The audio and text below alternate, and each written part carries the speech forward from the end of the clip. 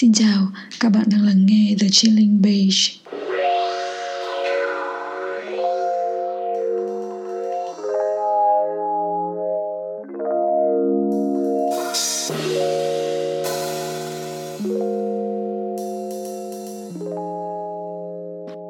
Thật sự là khi bắt đầu thì mình đã có rất nhiều ý tưởng. Tuy nhiên mình đã quyết định chọn chủ đề trong series đầu tiên là về cuộc sống ở Nhật. Hiện nay cộng đồng du học sinh thực tập sinh tại Nhật là đông nhất trong tổng số du học sinh Việt Nam trên toàn thế giới, nên mình muốn chia sẻ và mong là nó sẽ có ích cho nhiều người. Hôm nay để mở đầu thì mình sẽ nói về 10 thứ về nước Nhật khiến mình rất nhớ sau khi trở về Việt Nam. Các bạn hãy cùng lắng nghe nhé. Đầu tiên có lẽ là nghe rất buồn cười, thế nhưng mà các bạn bè của mình đều đồng ý. Đấy là toilet ở Nhật các bạn ạ. Toilet ở Nhật thật sự là nó là một cái level mới. Trước khi đến Nhật mình cũng không tưởng tượng ra đâu ý. Đặt chân xuống sân bay là các bạn đã có thể trải nghiệm ngay rồi. Toilet ở Nhật thì có bảng điều khiển các bạn ạ.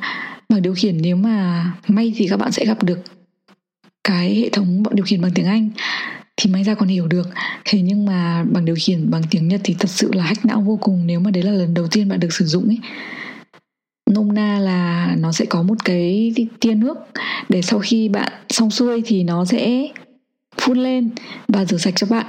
Còn bạn có thể điều khiển cả tốc độ nhé, tốc độ, độ mạnh và cả cái nhiệt độ của chỗ ngồi. Đại loại là vô cùng xịn sò luôn. Nhất là mùa đông ở Nhật mà được ngồi vào cái toilet đấy thì phê vô cùng luôn ý. Tại vì mùa đông ở Nhật lạnh mà. Ngoài ra thì cái độ sạch sẽ của toilet cũng phải là đáng nể luôn. Ở một số trung tâm thương mại lớn ấy thì cái toilet sẽ còn bao gồm cả khu make up dành cho các bạn nữ nữa. Thế nên là việc nhìn thấy các bạn nữ Nhật ngồi trang điểm hay là thậm chí ăn uống cà phê ở trong phòng vệ sinh là một điều rất là bình thường. Ở bất cứ ga tàu điện ngầm nào ở Nhật thì cũng đều có toilet, thế nên là các bạn sẽ không cần phải lo lắng về việc là có phòng vệ sinh công cộng hay không khi đi ra ngoài. Thứ hai là hệ thống tàu điện ngầm. Đây là phương tiện giao thông công cộng phổ biến nhất ở Nhật. Và lúc mới sang thì khi mà nhìn cái bản đồ tàu điện ngầm thì mình hoa mắt vô cùng luôn. Tại vì là nó quá là xanh đỏ tím vàng các thể loại. Thế nhưng mà sau 2 năm ở Nhật thì mình thấy hoàn toàn nó rất là khoa học. Và mình có thể dễ dàng di chuyển với hệ thống tàu điện ngầm này. Nói đến tàu điện ngầm thì cái tiếng báo tàu điện ngầm đến ấy cũng là một điều sẽ khiến bạn rất là nhớ sau khi mà về Việt Nam. Ngày xưa cái lúc mà mình ở Nhật thì mình ở cạnh ga Hongo Sanchome.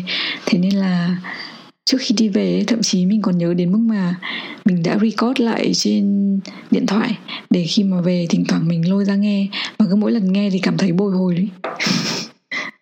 Thứ ba và thứ tư đó chính là lá vàng và sakura. Thật sự thì khi đến Nhật thì nghĩ đến Nhật thì mọi người sẽ chỉ nghĩ đến sakura thôi.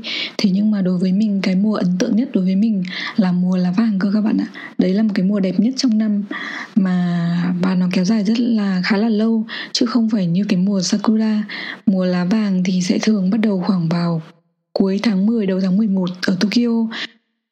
Và nếu có dịp thì các bạn hãy thăm cả Kyoto nữa nhé. Kyoto hoặc là Nara hay là những cái tỉnh xung quanh Nhật cũng rất là đẹp. Tiếp đến chắc chắn rồi, đấy là sakura. Mùa hoa sakura thì thường sẽ vào cuối tháng 3, đầu tháng 4. Thế nhưng mà nó sẽ rất là ngắn và thường nó sẽ biến động theo từng năm. Mặc dù là ở Nhật họ bao giờ cũng sẽ có dự báo trước là cái thời gian hoa nở là tầm nào. Thế nhưng mà thường nó sẽ không giống như dự báo đó các bạn ạ. Đây là một điều mình chắc chắn nhé. Mình thích sakura đến nỗi mà ngày nào mình cũng có thể đi chụp ảnh và ngắm sakura được luôn ý. Tiếp đến thứ ba và thứ tư, tất nhiên rồi, đấy là đồ ăn. Trời ơi, mình bị nghiện rất nhiều thứ đồ ở Nhật. Ví dụ như là bánh ngọt, sushi, ramen hay là các loại hoa quả. Đặc biệt là mình rất thích ăn hồng các bạn ạ. Mê lắm luôn ý. Đến nỗi mà trong cái mùa hồng chín, ngày nào đi siêu thị mình cũng phải mua về để ăn. Mình rất là nghiện đồ ngọt. Trong khi đấy bánh ngọt của Nhật thì lại không bị quá ngọt mà rất là thơm. Nhất là cheesecakes. Thế nên là mình rất là mê. Về chủ đề ẩm thực thì chắc là mình phải dành riêng một tập podcast để nói riêng về nó mất. Thế nên là các bạn hãy lắng nghe ở các tập tiếp theo nhé.